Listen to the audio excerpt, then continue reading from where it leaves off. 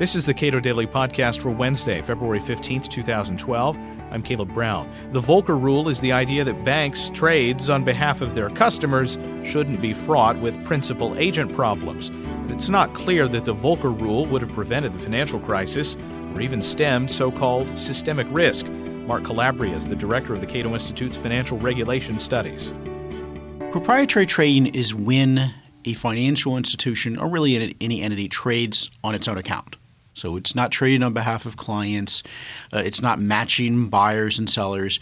It is simply engaging in speculative market behavior on its own. What was the role of this in the financial crisis, given that a lot of firms trading on their own accounts were trading against the interests of their own clients, and a lot of people are claiming that this creates a principal-agent problem, that is, advising your clients to do one thing while trading in the opposite direction on your own. There's certainly been a number of claims that have been made in terms of how much of a role did proprietary trading have in the crisis? Would we be in a different spot if the Volcker Rule had been in place?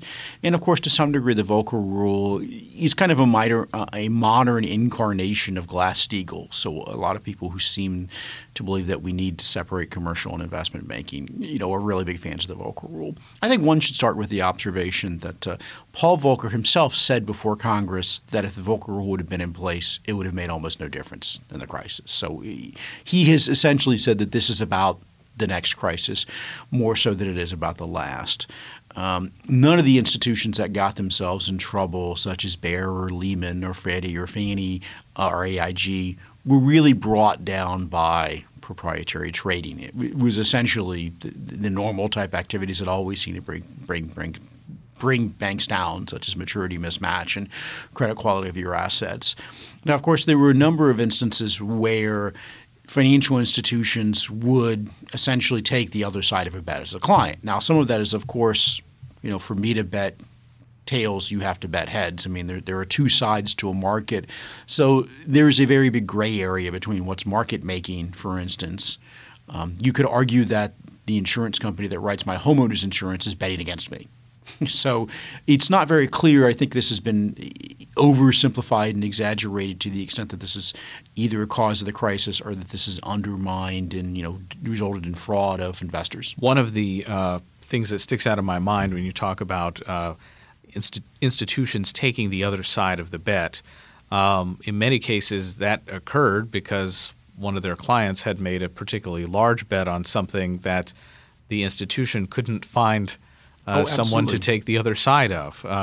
Now, normally an institution would try to sell that is to say, to make money both ways on whichever wager essentially paid off, and that's bookmaking as much as it is market making. It's important. In some sense, what I think the Volcker Rule tries to accomplish is we normally think of investment banks as brokers and dealers. And of course, a broker simply brings a buyer and seller together and doesn't really take any interest in it other than getting a commission for doing that.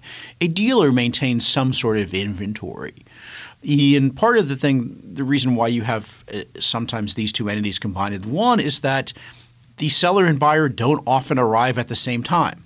So there is a sense of you might be a dealer, in a factual sense because you're holding an inventory, but what you're doing over time is trying to match buyers and sellers as they appear.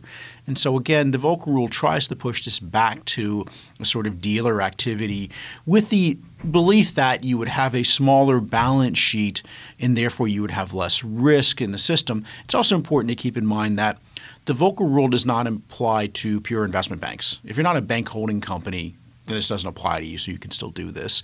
There's some debate whether Goldman and J.P. Morgan and these institutions that became bank holding companies will unwind. And if they did, they would have to give up access.